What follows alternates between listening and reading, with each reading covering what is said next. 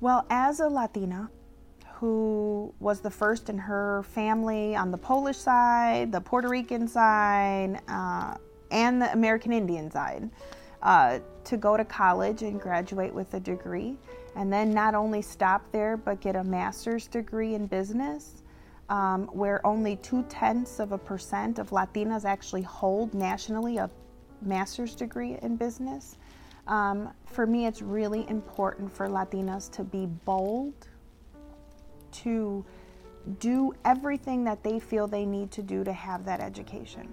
Having education, not just for Latinas, women, but for all people, is really the way to move forward. Whether that's from, their communities, poverty, seeing, an immigrant family coming from somewhere else who had to struggle, who didn't have money and came here for the American dream.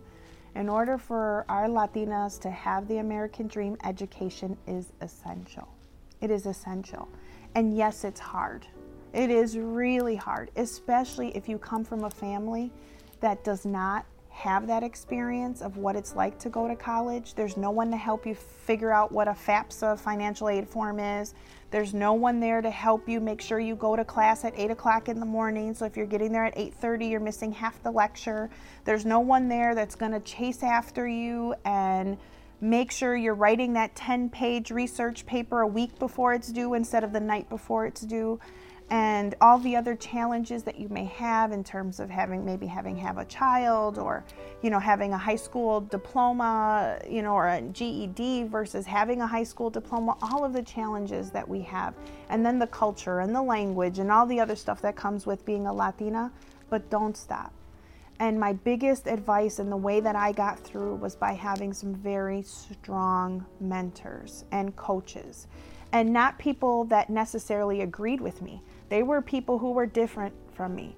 They were people who were in different sectors. They were some education, some business, maybe political, people who worked in nonprofits, people who didn't work in nonprofits, people that worked in manufacturing. But you need to take in those experiences, because in every one of those experiences, you will see a piece of you. It will connect with you in some way, and that will give you the motivation and the drive to continue to find that diploma. And at the end of the day, once you have it, nobody can take it away from you. It's yours forever. So when people always say to me, well, how in the heck did you become the president of Centro Hispano Milwaukee? It came out of nowhere. I worked for it. And I worked really hard for it, and I deserve to be here, not because I'm this extra special person, but because I did everything the way I needed to get to this moment.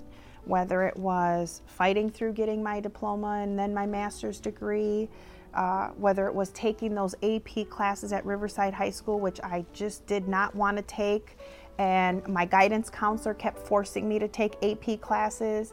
God knows I did not like European history AP, but all of those experiences and all of those Latinas that worked with me along the way, whether it was my guidance counselor at Riverside, Nancy Pagan, whether it was Tammy Rivera, who's also now an ED of SOC, whether it's Netta Avila, who worked with me, who I had the opportunity years ago at La Causa to work with her domestic violence group, years later become a leader of a domestic violence program.